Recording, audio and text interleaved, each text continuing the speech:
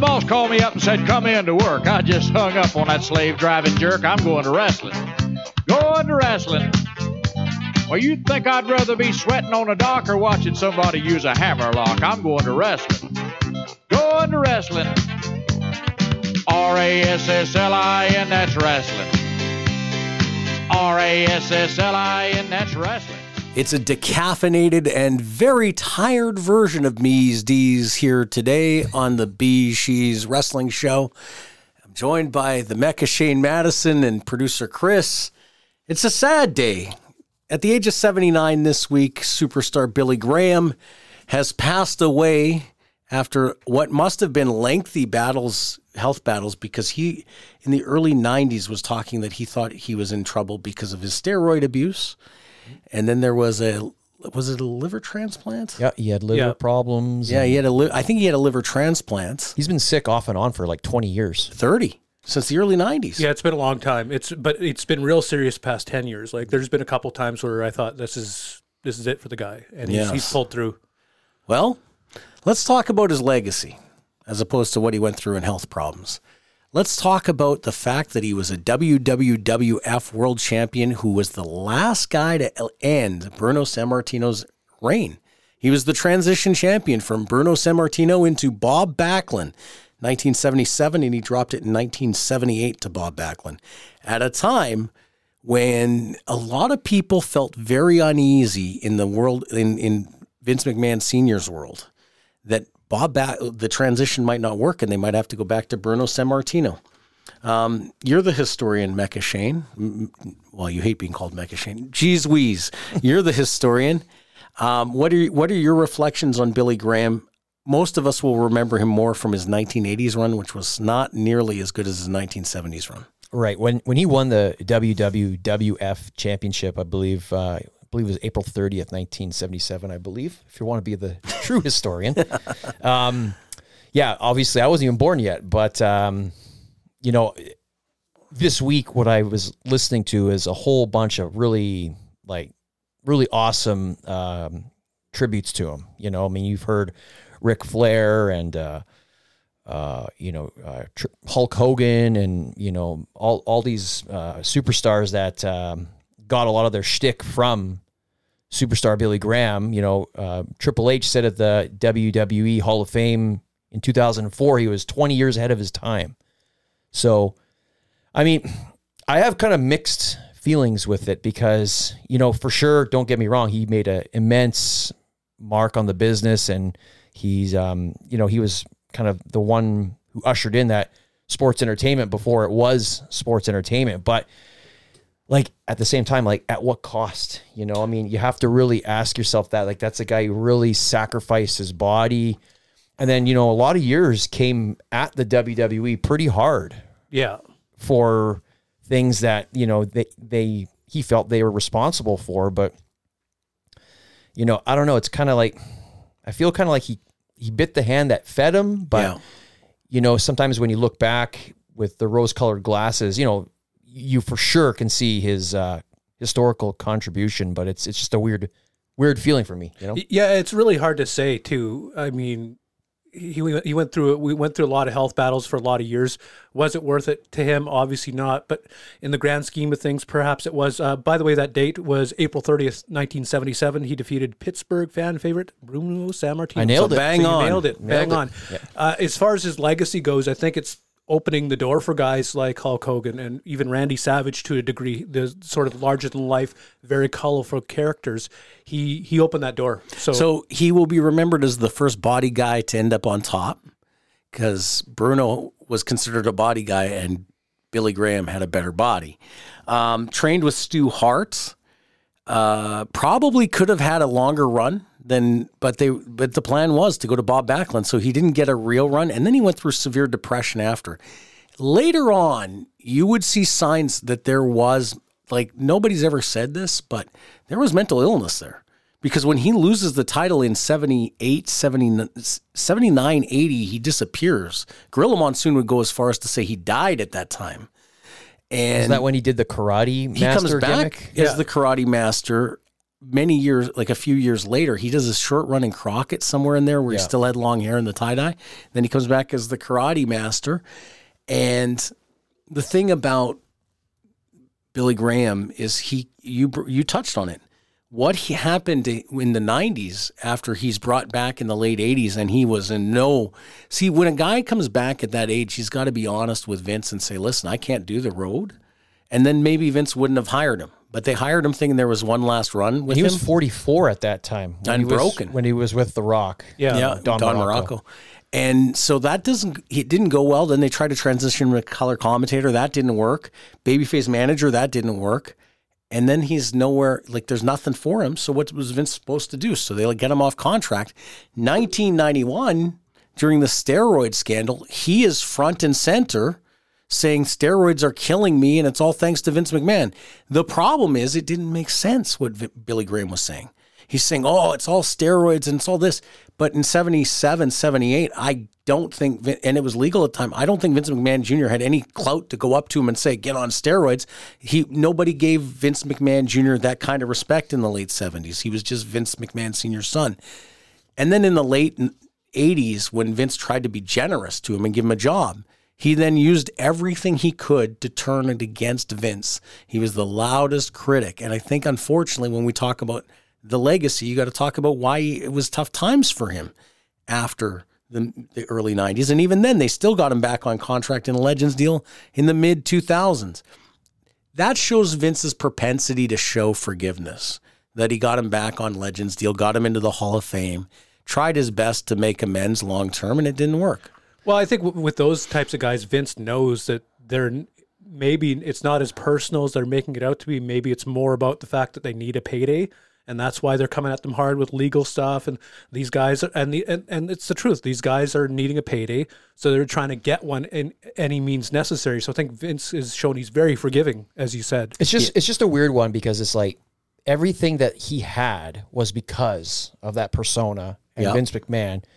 And then Vince Sr. Vince Sr. And then when things start going sideways and his health starts failing him, I mean, he's almost like look what you've done to me. But it's like, you know, I don't know. I'm inclined to think in the 70s he did it himself. Well, yeah, because he was did he not compete with Arnie or like he? I'm not sure. Anyway, he was a bodybuilder and inspired by Arnold Schwarzenegger, and there was nobody in this. It was completely legal. It was Wild West. Do what you wanted. Yeah. So if you wanted to pump yourself full of steroids, no problem. If that led to health problems later on, it had nothing to do with Vince Jr. Yeah, and it's just nothing. Tough. It's just that tough. grudge was weird. And it's tough to see somebody who's like having a GoFundMe account and I have no money and this and that, and it's like, man, like it's almost like you kind of.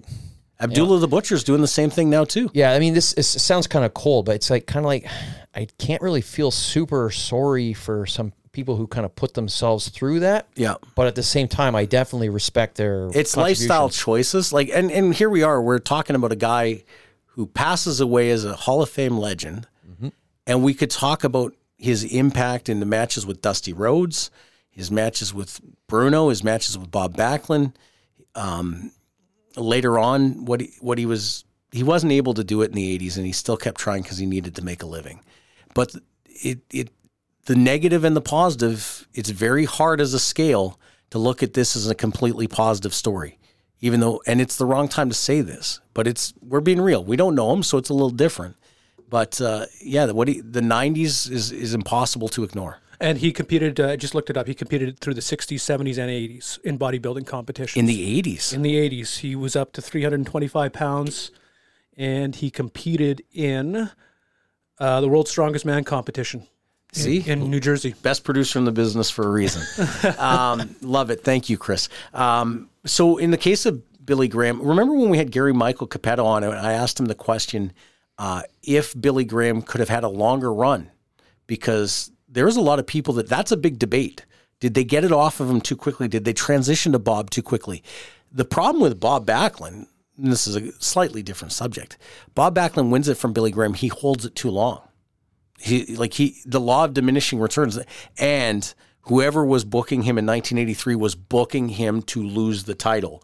Like, he does the angle where they break the belt and he cries on TV.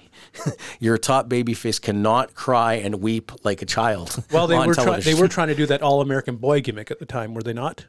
I don't know, but he buzzed his hair and They were wanting somebody, quote unquote, legitimate as their world champion in the late 70s. is what they were doing. And then Vince takes over and he wants a comic book character. Yes. And that's why Hulk Hogan. Yeah. It's always been debated. If Hulk Hogan doesn't take the belt in 84, let's say he loves his deal in Japan and him and Vern decide they're going to stay in bed together.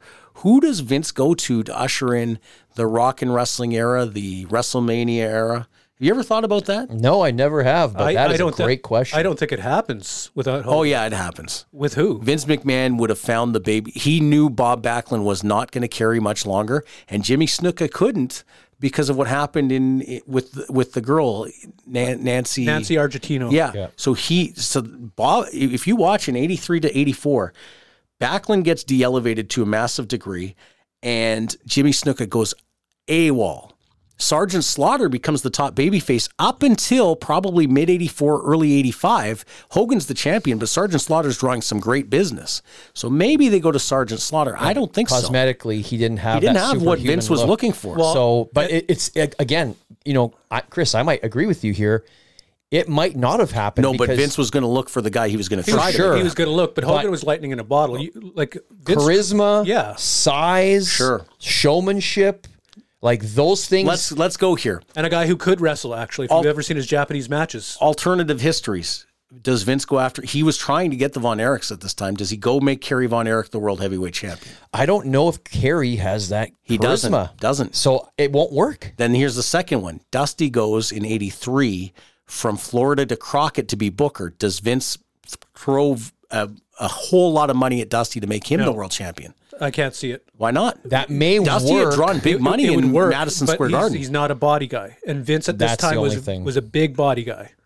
So give me a scenario. I don't have one, to be honest. Rocky Johnson? No. By that point, Can't talk. By that point, Rocky was And he was still around. embroiled in scandal by 85. I don't think there is a guy who hits all those key components. No, and the proof is in the pudding. Vince has tried to make the next Hulk Hogan several times, and it never happened with the Ultimate Warrior. It didn't happen with Lex Luger because you can't make somebody like Hulk Hogan. So I'm going to tell you, he failed Ultimate Warrior. Ultimate Warrior He did failed not Lex fail Luger Vince. too. He failed Lex Luger too. No, Lex didn't have the stamina to get to SummerSlam. He turns babyface July 4th and doesn't make it to SummerSlam with heat. Well, Lex did it to himself too. He was a pain in the ass to deal with. Yeah, and that stupid bus gimmick too. Him traveling around on a which bus. Actually should have worked because you're putting him in front of the people to so Vince envisioned, wow, it's amazing how this goes from Billy Graham to Lex Luger, but body guys on top, right? Yeah. So Vince envisioned a political campaign where the guy continues to get momentum by rubbing elbows and taking pictures and smiling. If Lex Luger had done all that without bitching and being absolutely miserable at those meet and greets, it would have worked. Yeah. Because his work is marginally better than Hogan's, I would say. Luger? Yeah. Well, Luger doesn't get enough credit for some of the matches he had. 89, he was on fire. But by the 90s... I don't know if he was a good enough babyface. I think he was better as a heel, personally. Like when he was the United States champion was it 89? 89. He had a hell of a run. See, part of the problem with him, Lex Luger we're talking about, part of the problem with Lex Luger was his run where he chases Flair is shared with Sting.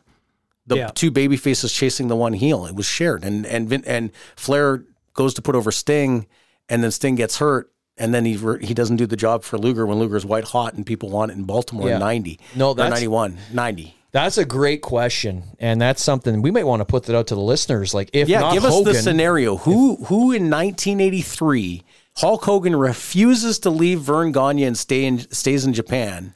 Who do they go to as their new number one?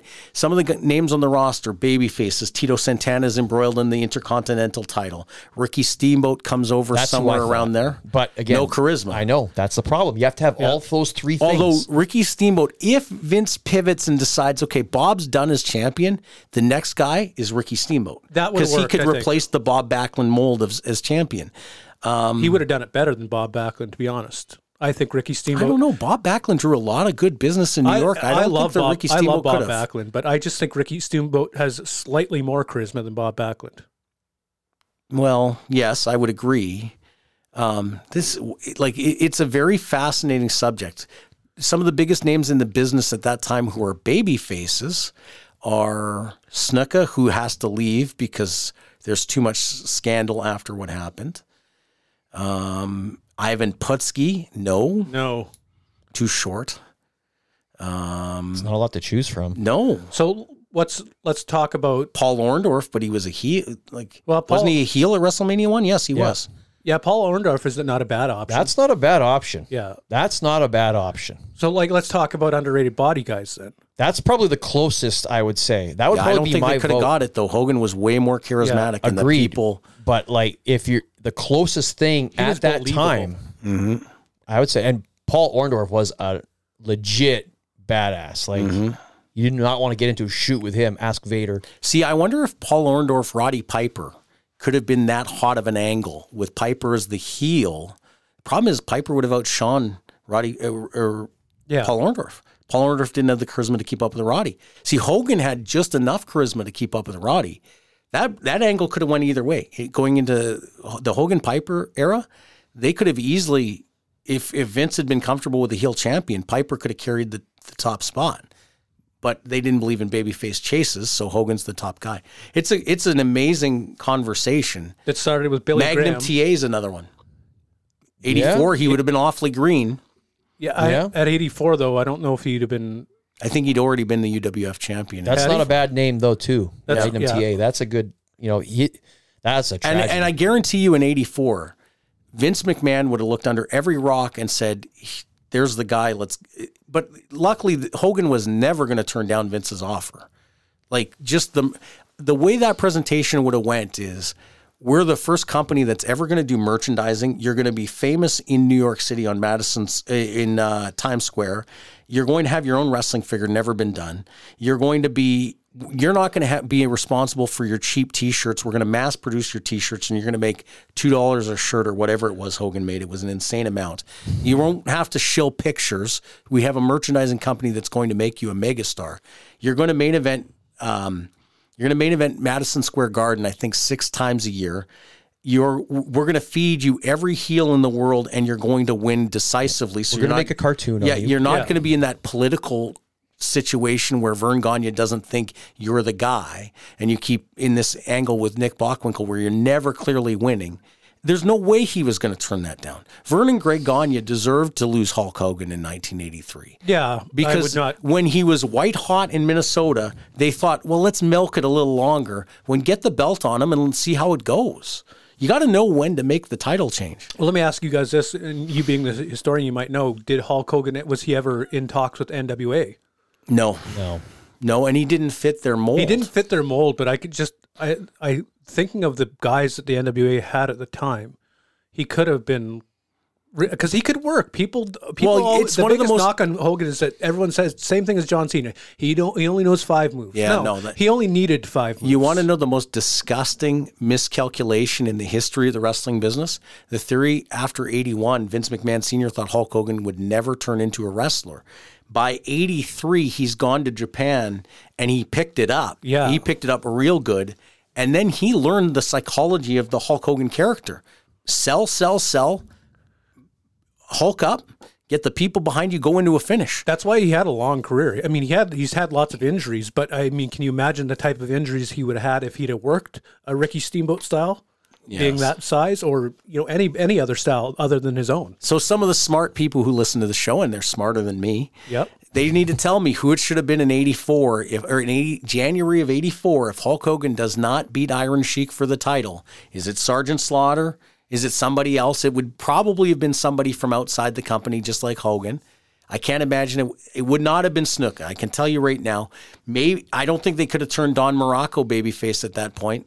He might have been good, but I don't think they could have flipped him fast enough. My vote goes to Orndorff or Magnum TA. That would be the only two in the realm, and they're still not Hulk Hogan. Based only on look, I almost think Kerry Von Erich, but he can't talk. I would have to vote Paul Orndorff over Magnum TA because Magnum would have been too green at the time. Paul Orndorff was a solid hand, and that pile driver was over. Yeah, Okay. I would vote for Paul Orndorff. There you go. What about Chris? Well, I don't have. I actually think I don't have a vote of who I would go to, but I actually have what I believe Vince would have been forced to go to. And I think Dusty was the hottest guy in the business at that time. He goes from Florida, which was on fire thanks to his booking, to go be the booker at Crockett. And because of politics, he never gets to put himself on top because Flair's the guy. I think Vince might have thought, let's see how much gas is in the Dusty tank. Even though cosmetically he doesn't look the part, he definitely could talk them into the building. And you can get a lot of sympathy on Dusty selling for those big heels and making his comeback with the elbows. I think that's likely where Vince goes, but it's impossible to say. Like, the other one is, do they just double down on the Bob Backlund type babyface and go to Steamboat who couldn't talk? I don't think that would have worked for the cartoon era. And does WrestleMania even happen?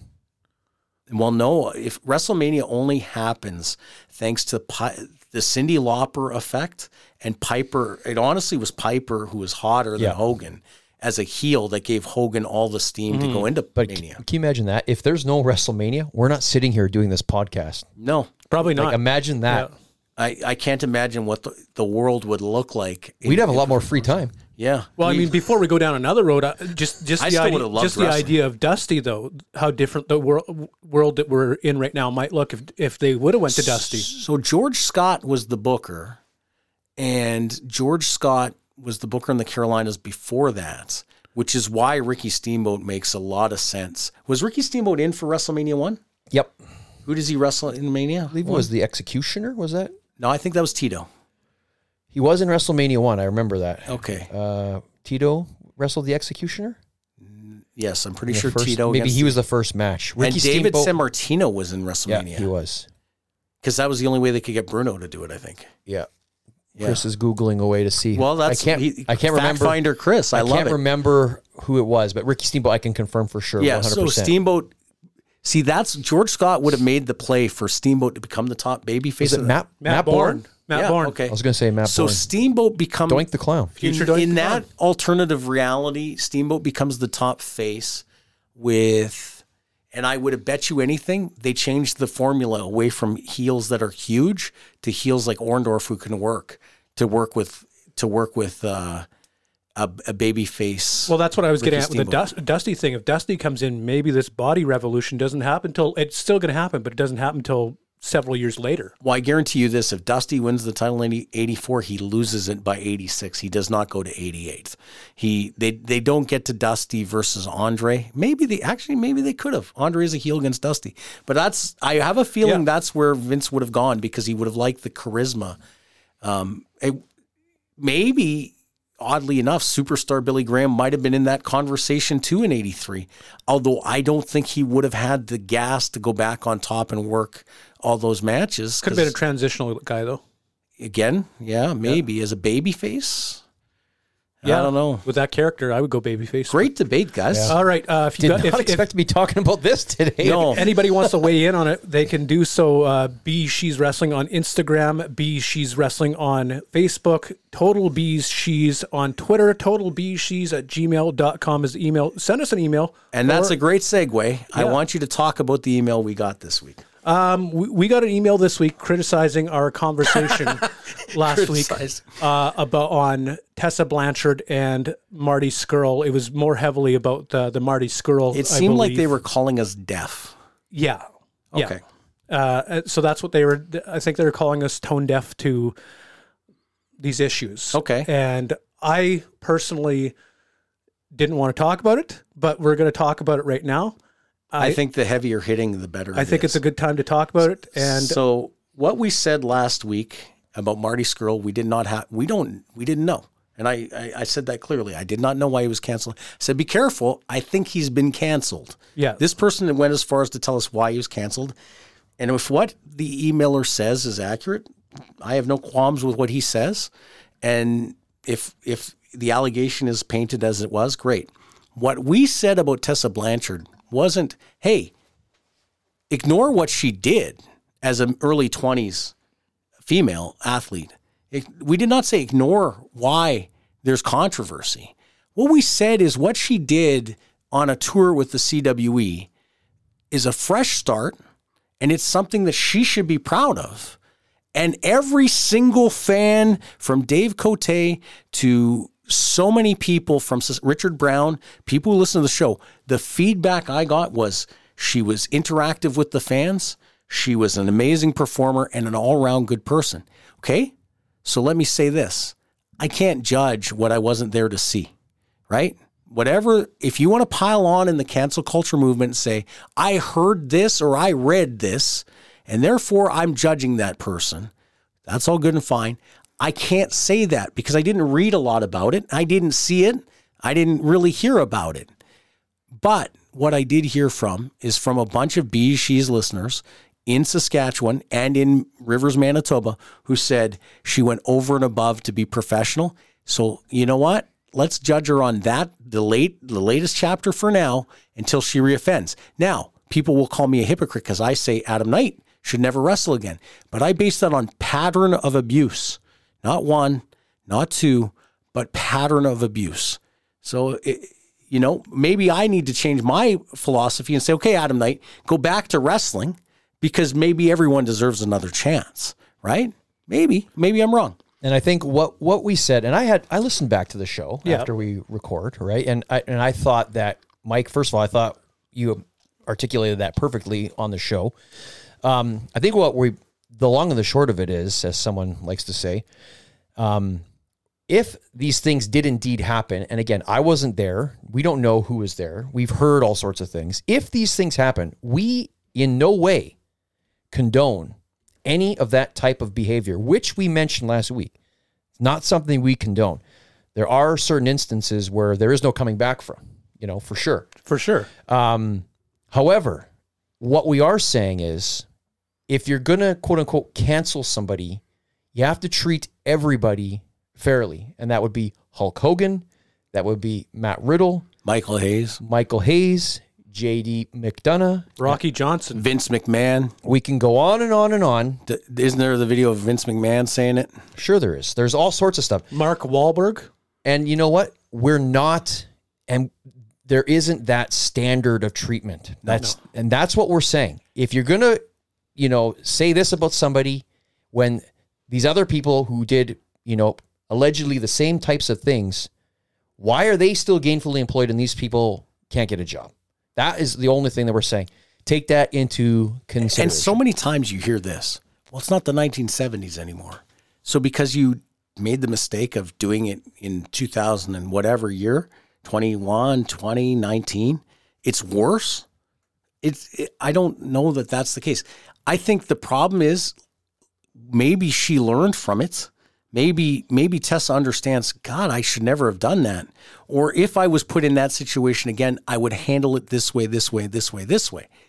Either way, if you don't give her another opportunity and understand what she's alleged to have done, it's an offense that it's not something that leads to somebody giving up their entire career over, in my opinion. And has she done it since? I don't think so. So would that wouldn't make her a chronic offender? So, yeah, I think the fact was she showed up for 8 straight days, wrestled 8 straight matches in tough situations. She got off a plane and got right to an event late, performed really well.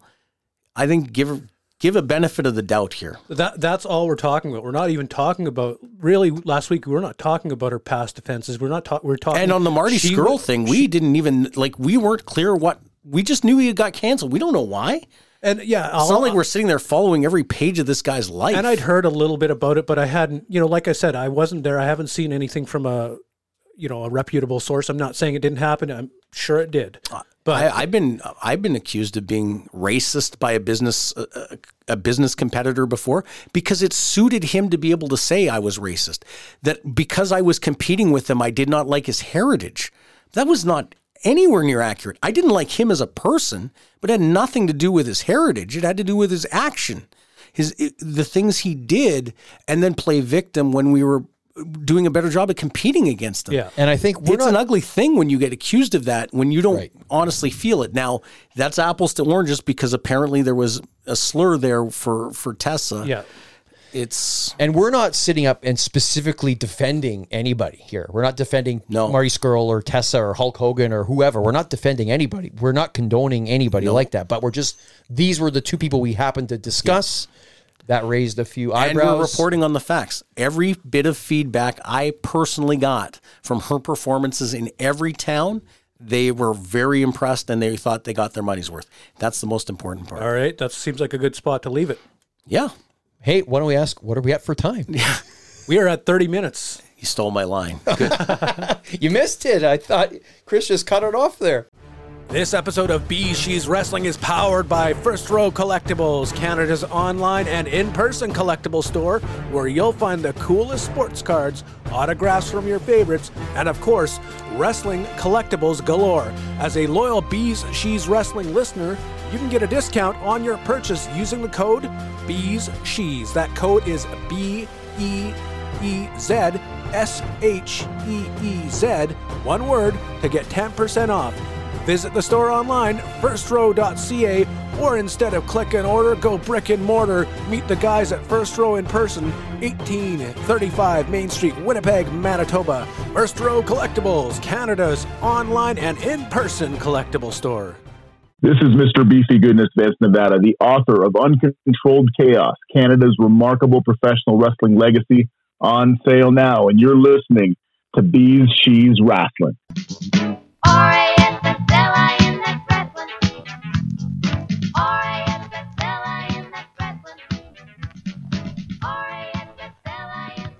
Well, you know, our trivia has become a very popular segment. But our partnership has ended, so we are working on getting a new partner for trivia, so it will be back in next week.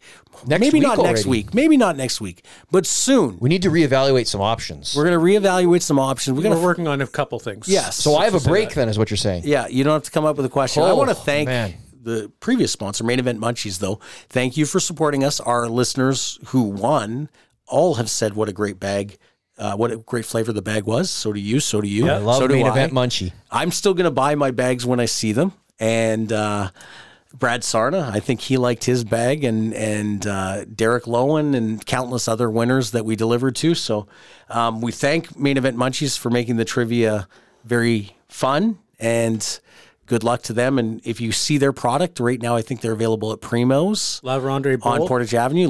Say it again. La Vérendrye Bowl. See, I'm not sure if I can say that word. Yeah, on Desmiron. Well, I'm saying it the very Anglophone way. I'm sure there's a French way to say it properly. Yes. What's the Lazy Carn way? I don't know. I know how to Larry's Bowl. But good luck to Main Event Munchies, and maybe one day again that they'll come back and it'll be good. But I hope so. Yeah, it was flavorful bags, definitely. Just in the break, we were having a funny conversation that started. It's like we have nothing but time as I'm decaffeinated and tired tonight. We were talking about Mark and Jay Briscoe and how they came to Winnipeg for CWE, and you were mentioning that. I think it was 2009, but you think it's 2010. You're the historian. Maybe it was 10. I can't. No, you think it was 10. I think it was 9. I seem to remember it being cold outside because we went to there was at the Palomino Club. Did they come in twice, maybe? No. Because I seem to remember them coming in the summer of 2009. I was at a football game with Dave Bastel. Maybe it was August. And we went after the show we went to the show after the game just so that Bastel could visit or see Wayne Stanton. Yeah, I think that was the Briscoe show, but I could be wrong. And they got into a shoot with each other outside of the Palomino Club. It was hilarious. Over women? No, just over drinking. It was awesome. And from there, Great that's guys. amazing. And because I mistook it with another story where you and I were at a Bomber game in 2010, and I was negotiating with Gene Snitsky to come in for WFX. And again, G Sneeze. G Sneeze. And so here's how that went. I had been told, he had contacted Charlie Haas and a few other guys, and he said he wanted to come up. Get me booked in Winnipeg. So they all called and they said, Gene Snitsky wants to come in. Gene Snitsky looks like $1 million, so I was going to try to pull the trigger on it. So I go back, but I didn't want to screw up the pay structure. And the pay structure at that time, because we were running regularly, was $500 and $600 US per guy, top guy. So I go to him and I said, listen, I'm going to get you in that range. I'm going to get you $550. And he's like, that's insulting. I don't leave my house for less than $1,000. And I said, well, then you don't leave your house for me. And I just moved on, right? Because at the time, I wasn't that crazy about Gene Snitsky. I was close to pulling the trigger to get Big Vis, Mabel. And so the deal was on Mabel, we were going to have him come in as the biggest unadvertised attraction of all time, based on size. Tough to hide that. Yeah, exactly. Yeah. So how do you fly him into Winnipeg? So where the deal broke down on Mabel Vis wasn't financial. He was very accommodating to the offer. The problem was that he needed 2 seats, and Jeff Dick in the Rikishi. What did he say? What did Jeff say? We had that problem with Kishi. I'm not paying for first class. I'm not buying 2 seats. He should be able to upgrade with his points. And he's right. Like, because those guys fly enough that they can get the upgrade on points. And that's what he was saying. Let's buy the 1 seat. He does the upgrade. However he does it, maybe he works it. He comes. But we realize if we fly him to the Winnipeg airport, this very large black man is with a white mohawk. Yeah, like it's going to be pretty hard to keep him under wraps in Winnipeg. How do we get him in the night before? He doesn't stand out. Hey, stay in your freaking hotel room and don't come out like you're in the witness protection program and you're about to testify against a mobster tomorrow, please. So the thing was, and apparently the story on him was that if you got him all the porn channels, he would have stayed in his hotel room. That's the famous story about him.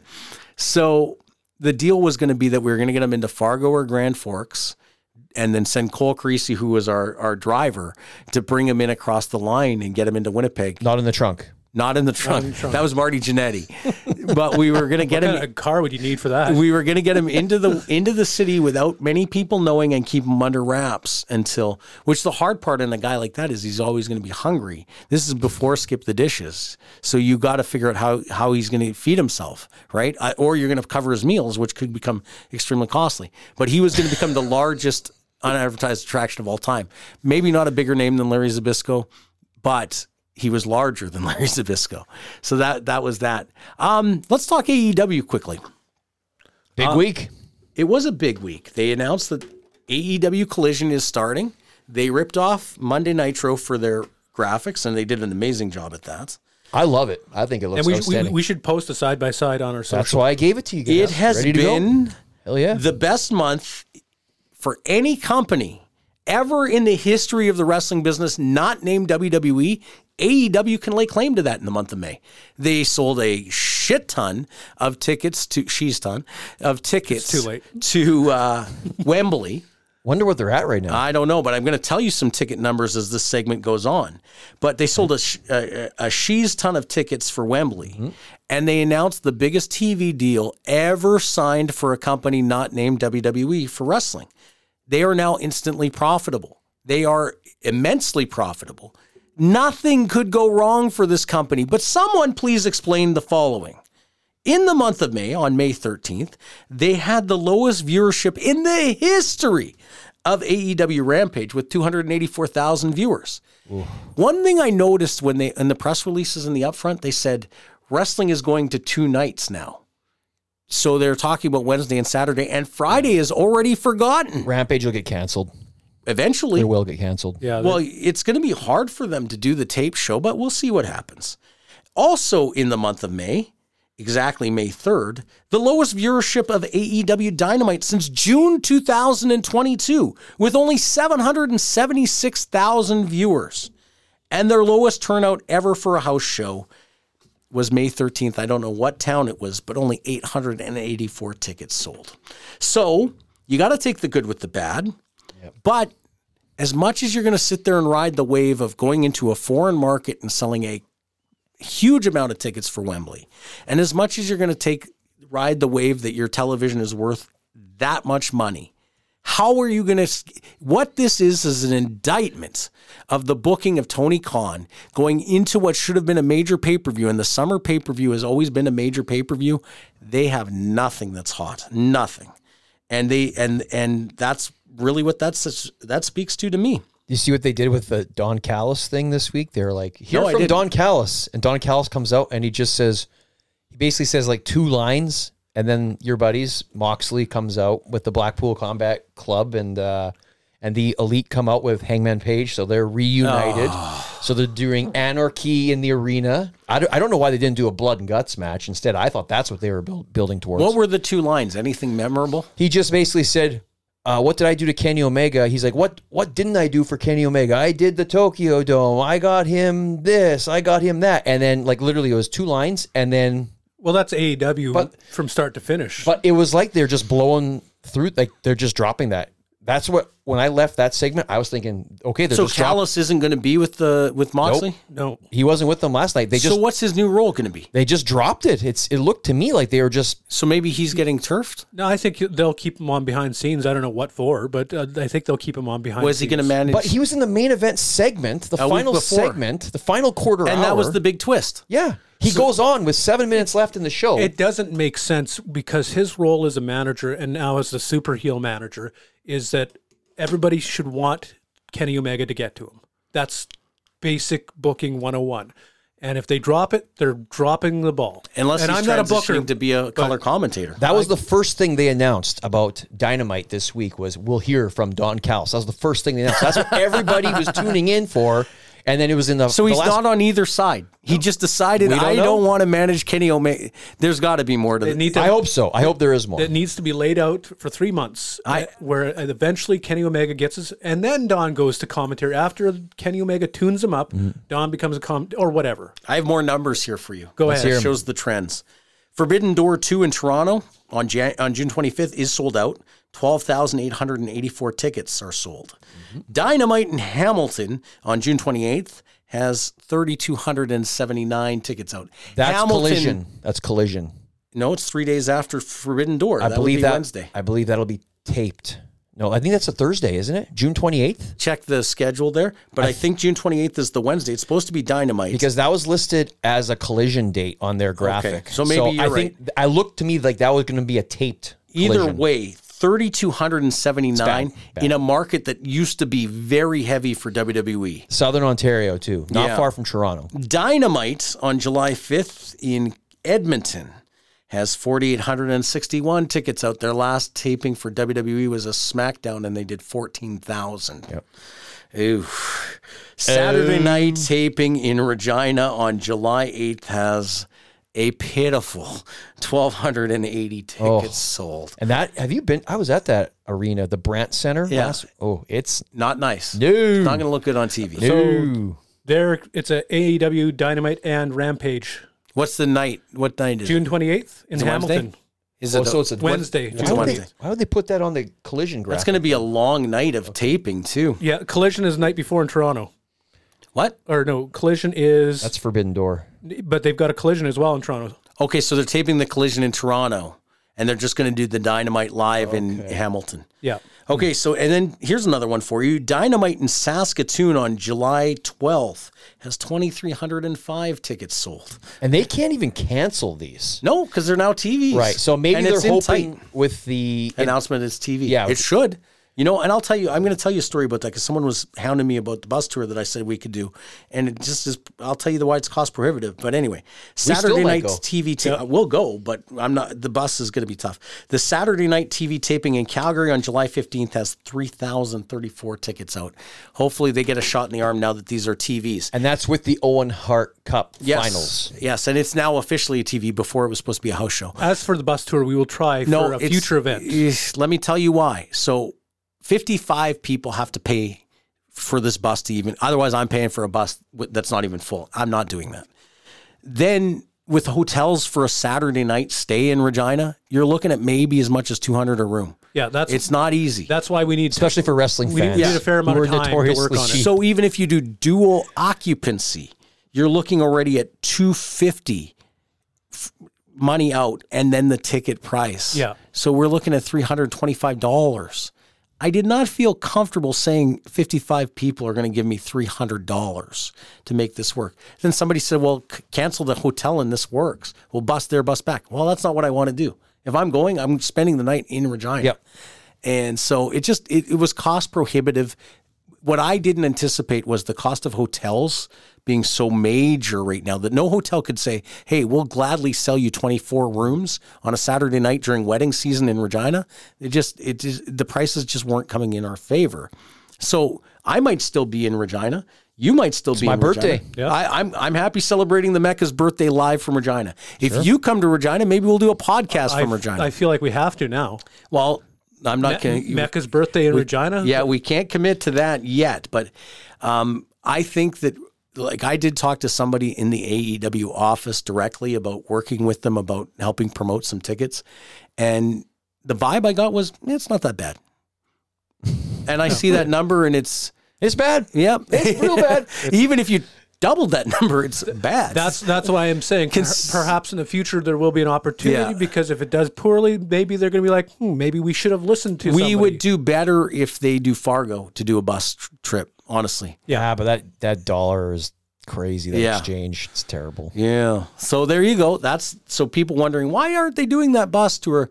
Well, I didn't have enough faith that 300 and some people were going to give me 55 people were going to give me 300 and some dollars. So sorry, but that's we'll make it a little bit of a smaller, intimate trip between maybe the three of us and some other listeners. Well, I think Sean Brown wants to go. Oh, he'll be in for sure. Yeah. Although that'll cut in on a pool day. I know. A pool weekend because you're missing both the Saturday, Sunday. Sounds like you need a minivan. I might actually take the Friday off and make it a pool day so I'm all tanned up to go to this thing. We have friends there. Yeah, people. Somebody asked me about what friends you have in the industry. Who? It was a listener. Your friends. And I said, I didn't want to name names. That was one of the things I was very careful. I said, listen, he sent it.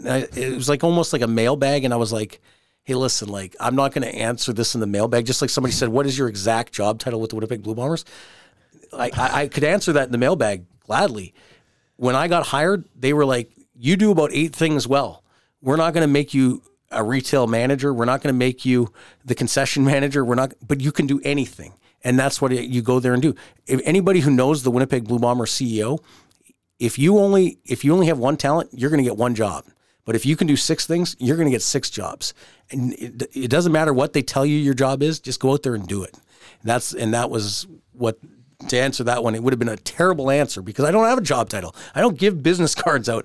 I just work there. I get paid. I got to go to Grey Cup. I get a good deal on good discount on my gimmicks, and I'm happy as heck. And we don't sell merch on game days. Or no, sorry, the players don't sign merch on game days. They don't work their own merch day. Oh, that's maybe we should talk about that Matt Cardona thing. Oh yes. Do you have it? I will look it up. Okay, I have it. If you want me. Yeah, to. pull it up if you've got it. Okay, I think give me 2 seconds. Because he's basically saying, hey, you're an idiot if you show up at a show and you're not out there selling your gimmicks to try to make money.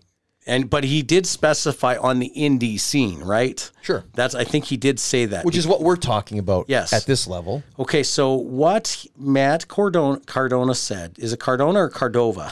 Cardona. I know. Who, by the way... Why doesn't he can't go back to Zack Ryder or what? I think he's trademarked that now, actually. Oh, man, we send a lot of stuff to each other. And he's... a company reached out to him and offered him a deal. I can't say... Exclusive. Yeah, and he laughed at them and said, I make too much money now. Yeah, I'd heard that too. He's making so much money in the Indies that it was like a national deal. Yeah, was it not? So anybody who says like, oh, you can't do well in the Indies or whatever, like, he's doing well. He's doing real well. And he's done it right. And he's from the AJ Sanchez camp here. I love indie wrestling. I'm the fucking indie god. Sorry to swear, but that's what he said. How can't I? But I'll never understand why there is a single wrestler in the locker room once the doors open before the show starts. Unless you have explosive diarrhea, there is no excuse. And even then, I'd hold it. That is the time to make money and or connect positively or negatively with the audience. If being on first or early on in the show is your excuse, get to the venue effing earlier. This is only my opinion, but I am right. And you know what? He's not wrong. But that doesn't mean that I agree with him. He is right if your only goal is to have that relationship with fans where you say, if you like me, you will give me your money. Keep in mind where he's coming from, too. He's Matt He's Cardona. also the draw. Exactly. On any show he's going to go on. Hey, Jerry Lawler was an unadvertised attraction. Right after the main event in 2008 when we had him in, he was out there selling his stuff. And that's what guys do when they accept a booking and they say, hey, pay me $2,000 and I'll be in your town, but I get to sell my gimmicks and I make extra money.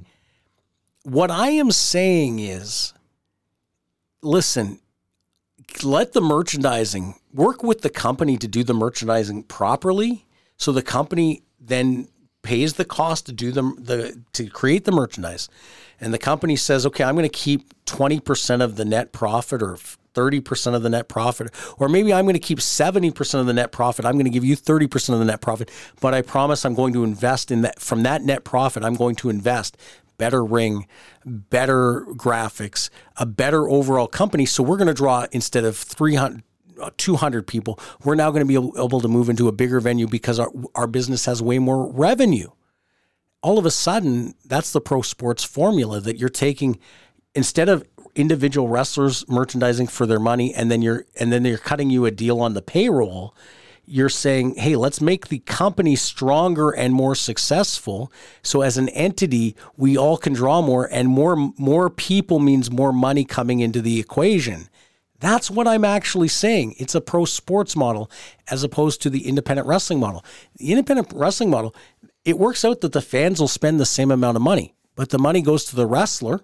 The wrestler invested in himself, which is good. Or doesn't invest it in himself. Or doesn't, and he takes it as a profit. That's fine.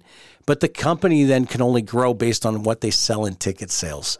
And then it's a survival model as opposed to a model where you're investing to grow your fan base. That's the problem. If the company has a lot more revenue, they then can spend more on marketing. They then can move to a bigger venue. They then can buy a better ring. They can add lights and sound to the show. And at the end of the day, that equation means everybody does better. Exactly. WPW right now, here's a great example. They sold out another show, 20 minutes? 20 minutes. New venue. So it's not even like they're trained to go to one venue. They're trained to love that brand. That brand puts something for sale, the fans buy it. Now, they agree that wrestlers should sell their gimmicks at the show. But if the company could find a way to monetize the money that the fan base is putting into it, and the talent still sees a piece of the profit, so they should be happy, the talent doesn't have to put the money out, all of a sudden the retail operation of that business, much more successful. You'll either have investment capital come your way, or you'll have sponsorship capital coming your way. You will grow your business. It will become a professional sports model. I can see both sides of it. Like, I can see both sides of Matt Cardona doesn't care about that because Matt Cardona is in the business of Matt Cardona. Exactly. Well, is it Cardona or Cordova? Let's call him Cordova. Cardona. I can see what you're saying, and I can see what some of the indie guys are saying too. I think it really comes down to how it is done. I've gone to a lot of indie shows, and it's desperation. Oh, yes. It stinks. It stinks of desperation. That's the problem for me. It's not that they're selling their own gimmicks. It's that they're breaking character. They're so desperate. They're almost like barkers out there. We got two here. We got two here. You know, it's almost like they're scalping tickets to a show. It's too desperate. Listen, society where we live, it's not about we, it's about me. Yeah. Right? Yeah. So Matt Cardona, all these other wrestlers, they're thinking about themselves. Yeah, how do they get the money? Their own revenue. What can it do for me? What can I do for myself? They're not thinking about what can I do for the greater good, the company. And that's what it boils down to. Matt Cardona, you think if ABC Wrestling brings in Matt Cardona, he gives a flying rip? No. What happens with them? No, he wants his $2,000 and he wants to sit there and sell his gimmicks. Yeah, hopes you draw big so that he can have 600 people to sell his stuff to. Right. And he cares about him. Yeah. Could you imagine the disappointment? You're going to go to a Bon Jovi concert and you get there, the anticipation, that's why they draw it out after they do the stage switch. They don't just have Bon Jovi, the music, and have it just rattle off. No, go have a couple drinks, but anticipate. Bon Jovi's going to come out. Could you imagine you get in the building and there's Bon Jovi? Hey, guys, come get your picture with me. How about Roman Reigns and Paul Heyman? $25. I'll stand between you and put my arms over you. It'll be a great experience. You'll have that picture for life. Hey, guys, want some hot chocolate? But when he goes on stage, you've already seen him. Yeah. You've already the magic goes down a notch.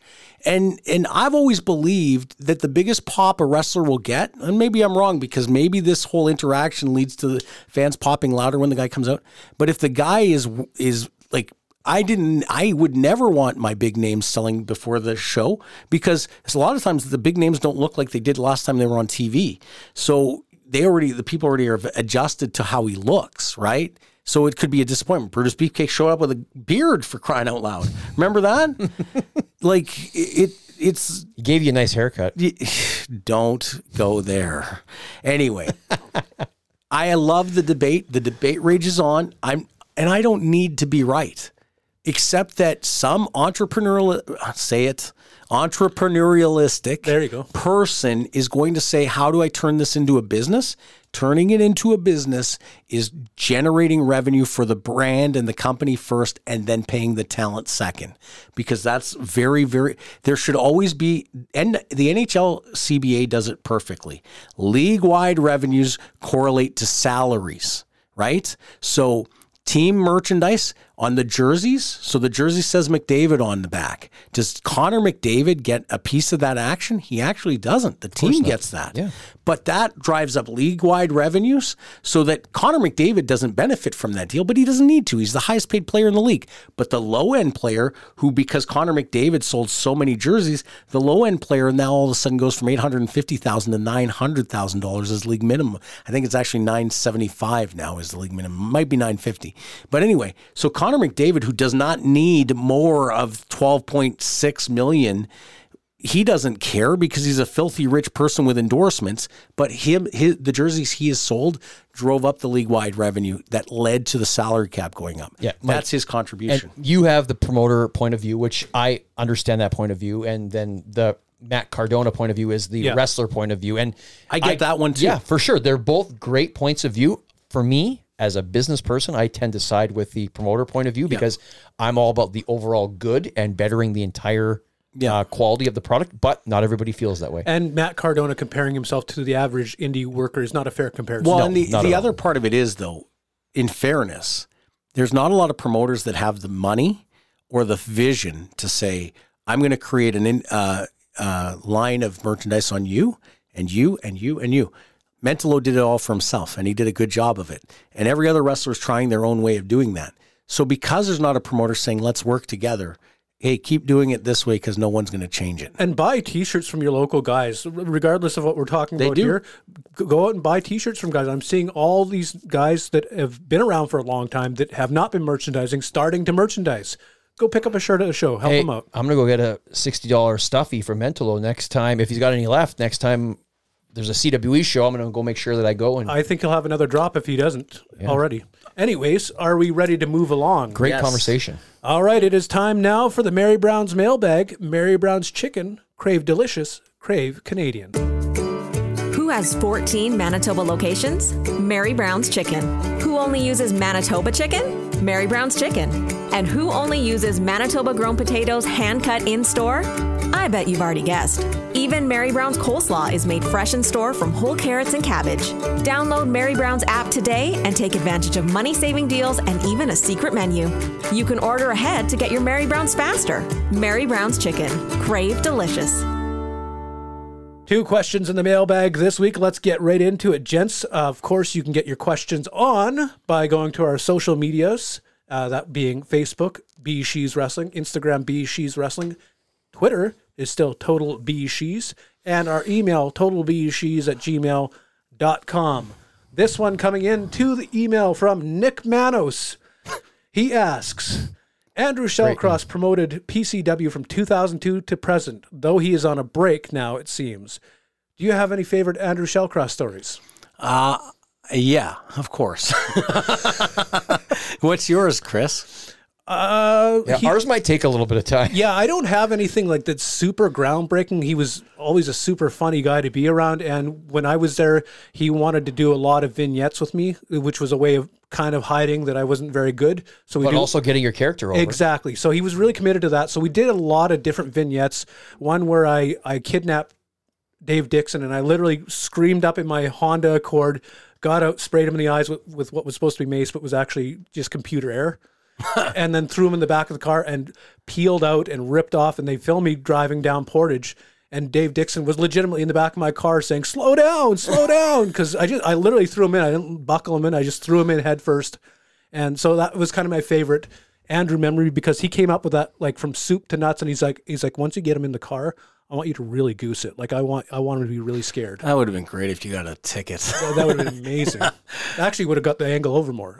What about you guys? Mine, I was Andrew's first business partner in the wrestling game, so I have a few. My favorite one that I can think of off the top of my head was Boiling Point 2002 at the Can West Global Ballpark, which is now Shaw Park. The one that we got for free? Yeah, the goal, Hank Ross. How about zero, boys? Until it's $7,000 the day before. Yeah, and we saw Hank? Yes, I did. I saw him at Bootlegger. Oh, wow. He's buying all his nice plaid shirts or something. Skinny jeans. Hank Ross, we could do a whole episode on. But we went from profitability to a slight loss that night when the day before we got a bill for $7,000. We thought it was going to be $2,000 after it was supposed to be zero when we booked it. Anyway, so there had been a bit of a situation with Bob Holliday where we had Eddie Guerrero in March of that year, and then he debuted with WWE and showed up for their house show against, I don't remember who he was wrestling. And he was in the main event, and I'd contacted the guy we'd booked Eddie through and said, Eddie's going to be in Winnipeg. And so we were told, hey, yeah, if you can connect with him, Eddie's looking forward to seeing you. So we went down to the security checkpoint at the Winnipeg Arena, and we slipped our business card and said, Eddie, no, we know Eddie Guerrero and he's expecting us. And we were told 5 minutes later, you're not getting, no, he doesn't, he says he doesn't know who you are. And I was like, that's impossible. We worked with him 6 weeks ago. Like, there's no way he does not know who we are. And we saw Bob Holliday walking out with the card in his hand. So we knew the card got to Bob, but probably not to Eddie. So, and we had a problem with Bob, and I don't want to speak ill of the dead, but we had a slight problem with Bob not 6 weeks before it, commencement of Cool, when he sat there and I was giving a finish to Honky Tonk and Beefcake that worked very well in front of the live audience. It was Steve Stryker who gave me the idea of the finish, and Bob just sat there and kind of snickered at us and shook his head at Honky, who didn't like the idea, but they did it. It worked.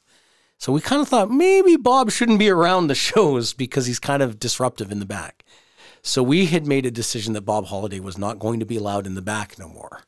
And we were going to stick to that and come hell or high water. So we get to the ballpark, and Doug Lundy is on the show, and he's very close with Bob Holliday. And Andrew gets in touch with me, and he says, Bob Holliday's in the dressing room. And so I said, meet me in the hallway and we'll talk. And I said, what do you want to do? I want to kick the old man out. Okay, go kick him out.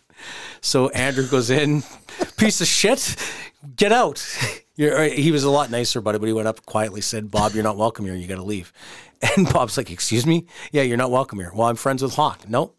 Get out. And so he said, look, can I say goodbye? So Bob goes over and plays like the victimized old man.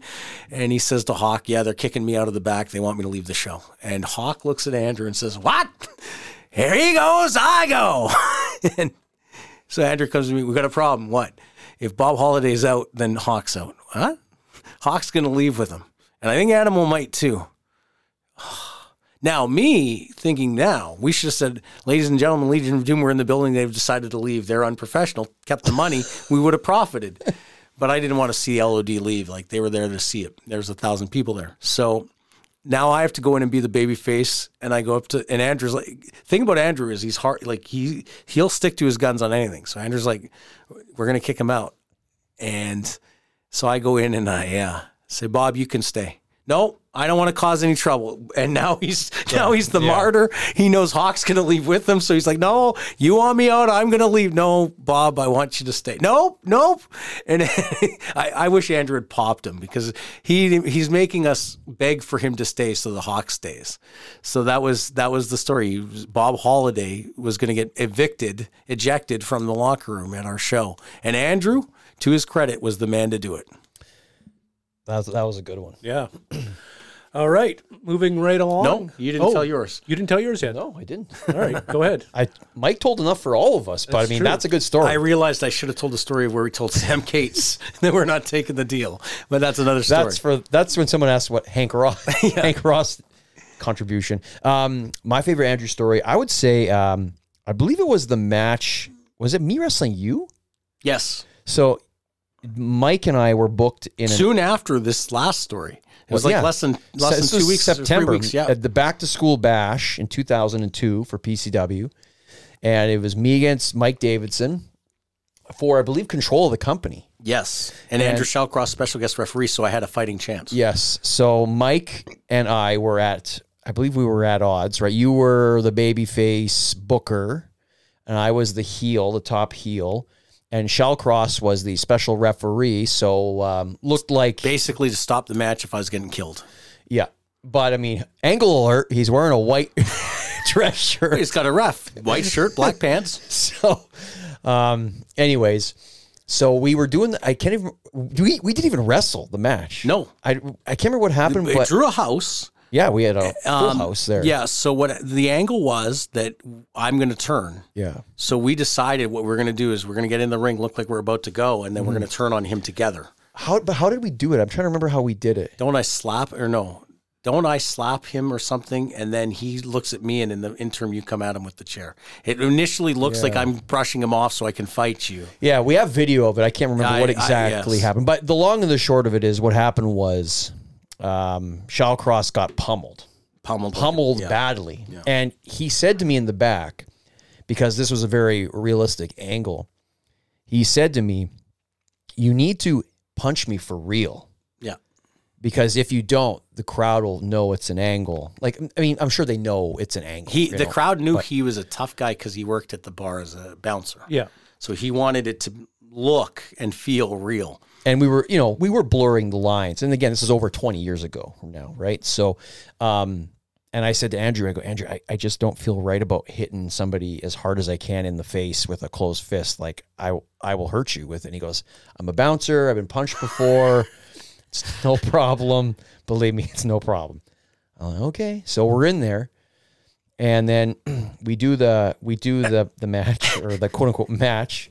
And then I punched him.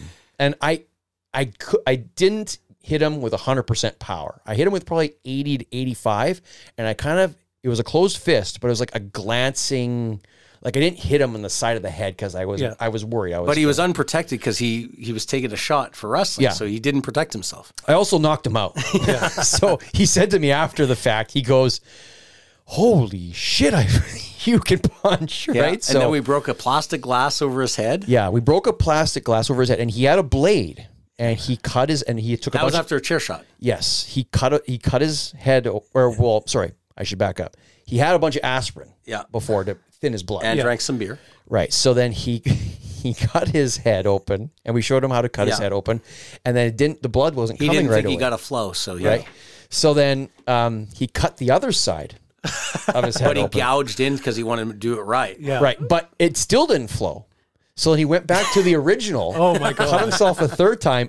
Well, right when he did that, the first hole started leaking. Yeah, it takes a second. And then the second hole, and then the third. He bled immensely. So he was like, it was gruesome. Yeah. So, and I should actually tweet a picture. Yeah. We should put a picture up on our socials. We'd have to put a disclaimer on it because it was brutal. Yeah, he was covered. And then when it healed, like for a couple of weeks, he had like these cuts on his head, and it looked like devil's horns over his eyebrows. He looked like James Mitchell did. It was amazing. But he kept getting up. Yeah, we told him because stay down. He was kind of delirious from the amount of blood he was losing. And I said to him, Andrew, when you get up, I need to put you back down. Stay down. Right? And finally, he went down. But and actually watching the video back, when he gets helped out, doesn't he? No. When we had left the ring, he got helped out, but he was like kind of celebrating. And I'm like, you and I should have went back out there and beat the shit out of him right there in the ring. Yeah, we killed him, and he still wanted the babyface pop. But that was my favorite moment. A real trooper took one for the team that night. All right, another one to our Gmail from, this has got to be a fake name, Derriere Charisma. No, he's a real wrestler, actually.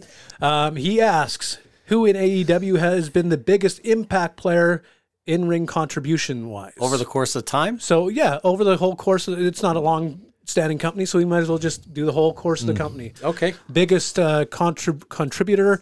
Let me start on this one. I'm just going to go for the one that everybody's thinking, Chris Jericho. I think he legitimized them. Interesting being choice. The first big name they signed. First champion. He was the first champion. He was the guy that once he signed, he legitimized them so other guys would take it seriously. So I would go with Chris Jericho simply simply for that, just for his name value. Maybe not necessarily his in-ring, although it's been fine. You want to go next, or Sure, you want me to sure. go? I mean, I agree with you 100% there, but in an effort to not be the same, I'll go MJF. God damn, guys. Yeah, that's... I think MJF's done as far as his promo work. Took my guy. And as far as when you look at wrestling, you have to look at moments created. And I think MJF has created more moments with different people in the past. So I would say, his work has been good. His matches have been good. I think he's a bit flat right now. Yeah, because they booked him terrible as champion. But I would say my choice would be That's MJF. a great choice. So let's be realistic here. The guy should have been Kenny Omega, but he's been booked so badly, and he had an injury, and he missed 6, 8, 9 months. What about the Young Bucks? No, No? they don't do it for me. Me neither. And everyone will say John Moxley because him jumping was big for the company, and he's one of the most pushed stars. No. I'm going to go against everything I believe. Your buddy Hangman Page? Adam Page. Orange Cassidy has been a huge contributor for All Elite. That is a fair... He was not supposed, and I picked this when you picked MJF because that was my guy. But Orange Cassidy was 0 to hero, and he's carried it the whole time. He's not been in any bad angles. He is the guy. And Jericho, actually, getting back to your point, Chris, Jericho was largely responsible for that with that mimosa match he did with Orange Cassidy. I hated that match, but... We hated it. Yeah. But that put him on the map as a guy who's like not just a gimmick. He's a threat. He can actually wrestle. Yeah. Yeah, absolutely. That's Orange Cassidy. That's a great one. So there's our 2 questions from the Mary Brown mailbag this week. Mike? Now let's go to Billy Red Lions with the events. Mecca Shane Madison with the Event Center. Okay, the Event Center. Here's what's coming up here locally in the Manitoba area. Canadian Wrestling's Elite has a couple shows coming up. Saturday, May 27th at the Steinbach Pat Porter Living Center. They're back on Friday, June 2nd in Lorette at the Community Center. And then they have a big tour coming up June 7th to June 10th with the Masterpiece Chris Masters, former WWE superstar. For more information, you can check out at cwe.canada on Instagram. Winnipeg Pro Wrestling just came off a big sold-out show. They have another sold-out show. If you didn't get tickets, you're too late, but you might be able to win them on 92 City FM. Their next show is July the 28th. It's called Blue Crushed. We'll be featuring Jody Threat, Silesia Sparks, and many more. You can check them out on Instagram at WPGPRO. Primo's Wrestling has a busy June coming up. They are in Swan River on Friday, June the 2nd. Saturday, June 3rd, they're in Roblin, Manitoba. Sunday, June 4th, they are in Flin Flon. And then they cap that tour off with a Friday, June 9th, hangover at Houston's in Brandon, Manitoba. They'll be bringing some names in, I would imagine, in the next several months. You can check them out on Instagram at Primo's Wrestling WPG. And then finally, Rob Stardom will be having his Wrestling for a Cause show. That will go down on Saturday, June 3rd in Gimli at the Pavilion Park. And that is your event center. And if you want your event on the Event Center, get at us on social media or send us an email, totalbeezsheez@gmail.com. Include your name and a poster and the card rundown. And let's not forget, featured on Primo's is none other than Tyler James. Oh, yes. Show favorite. Show favorite. He doesn't like us, but boy, do we like him. Yeah, we love what he's doing. And Tony Candelo's show you. He needs to keep We'll doing what mention he's that doing. again next week. July 15th. And for some reason, that show keeps showing up Should on we my... get Tyler James shirts? I think we should all get Tyler James shirts. Does he have shirts? Does he have merch? I don't know. I'm the one who normally looks it up, so I don't know why I'm asking you guys. But I don't know. I've never been to a Primo's show. I've never bought a wrestler's shirt. I don't even think even a big name. really? That's how have we not talked about that? I maybe have bought company shirts, but I don't think I've ever. Before we go, then favorite wrestler shirt Of all time? all time. I know exactly what mine is. A wrestler shirt? Wrestler's Or shirt. like an individual wrestler? Like it could have been Or a company or who a tag released team, it. or a yeah. I'm saying like NWO. Does that count? Sure, yeah, you can go with that. Okay. NWO. I'm going with Chris Candido. No gimmicks needed. was my favorite T-shirt. I had one. I actually had, this was not even in the infancy of the internet, but to order it, I had to fill out a piece of paper and mail it off to New Jersey to get it. I've never been able to. Was that an ECW shirt? XPW. It said XPW on the back. So I ordered, and I still have, the original ECW shirt with the puff letters, puff ink.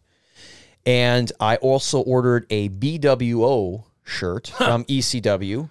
And I had Please World Order. Yes, just like you, I had to go to the bank and get a money order. That's what it was. Yeah, I remember it was like a whole thing. Yeah, and I had to write on there, blah, blah, blah, extra large BWO, extra large ECW shirt. And they sent it to me in a little envelope. And I had no idea if I was ever going to see that money ever again. But it showed up.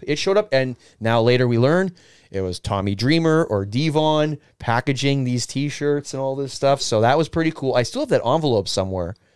I was pretty big into collecting wrestling T-shirts. I stopped for a little while. I have bought a few recently. I should actually go through all my wrestling T-shirts. I do have a Dave Meltzer shirt that we can show. Yes, we've got to put that up in the studio. Yes, that needs to be hung up here because he's Mike's guy. BeezSheez. Mine would be Macho Man Randy Savage. Simple. The glasses? Yeah. Purple glasses. It's the best ever. I like that shirt. There we go. Another week in the books. Mike, take us home. I already did. Macho Man Randy Savage. Well, the boss called me up and said, come in to work. I just hung up on that slave driving jerk. I'm going to wrestling. Going to wrestling. Well, you'd think I'd rather be sweating on a dock or watching somebody use a hammerlock. I'm going to wrestling. Going to wrestling. R-A-S-S-L-I-N, that's wrestling. R-A-S-S-L-I-N, that's wrestling. Well, I love to watch the missing link bang his head on a corner post and the rumper bumper butt delivered by the Iceman. The Freebirds, Roberts, Hayes, and Gardy, but what I like the most is Kerry delivering the iron claw as only the Von Erichs can. Well, the boss called again, said it's time and a half. You'll come in tonight, and I just had to laugh. I'm going to wrestling. Going to wrestling. R-A-S-S-L-I-N, that's wrestling. R-A-S-S-L-I-N, that's wrestling.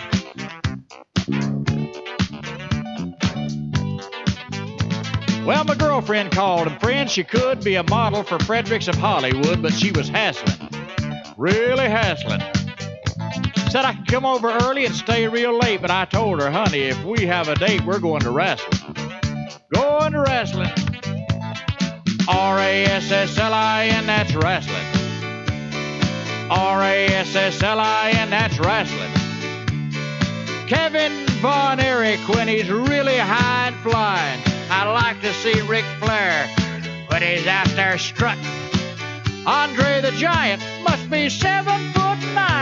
Well, I wouldn't miss this for a dozen girls, and I wouldn't miss this for nothing. I said, honey, I hope you ain't hurt. She said, I'm putting on my wrestling shirt. I'm going to wrestling. Going to wrestling. R-A-S-S-L-I-N, that's wrestling. R-A-S-S-L-I-N, that's wrestling.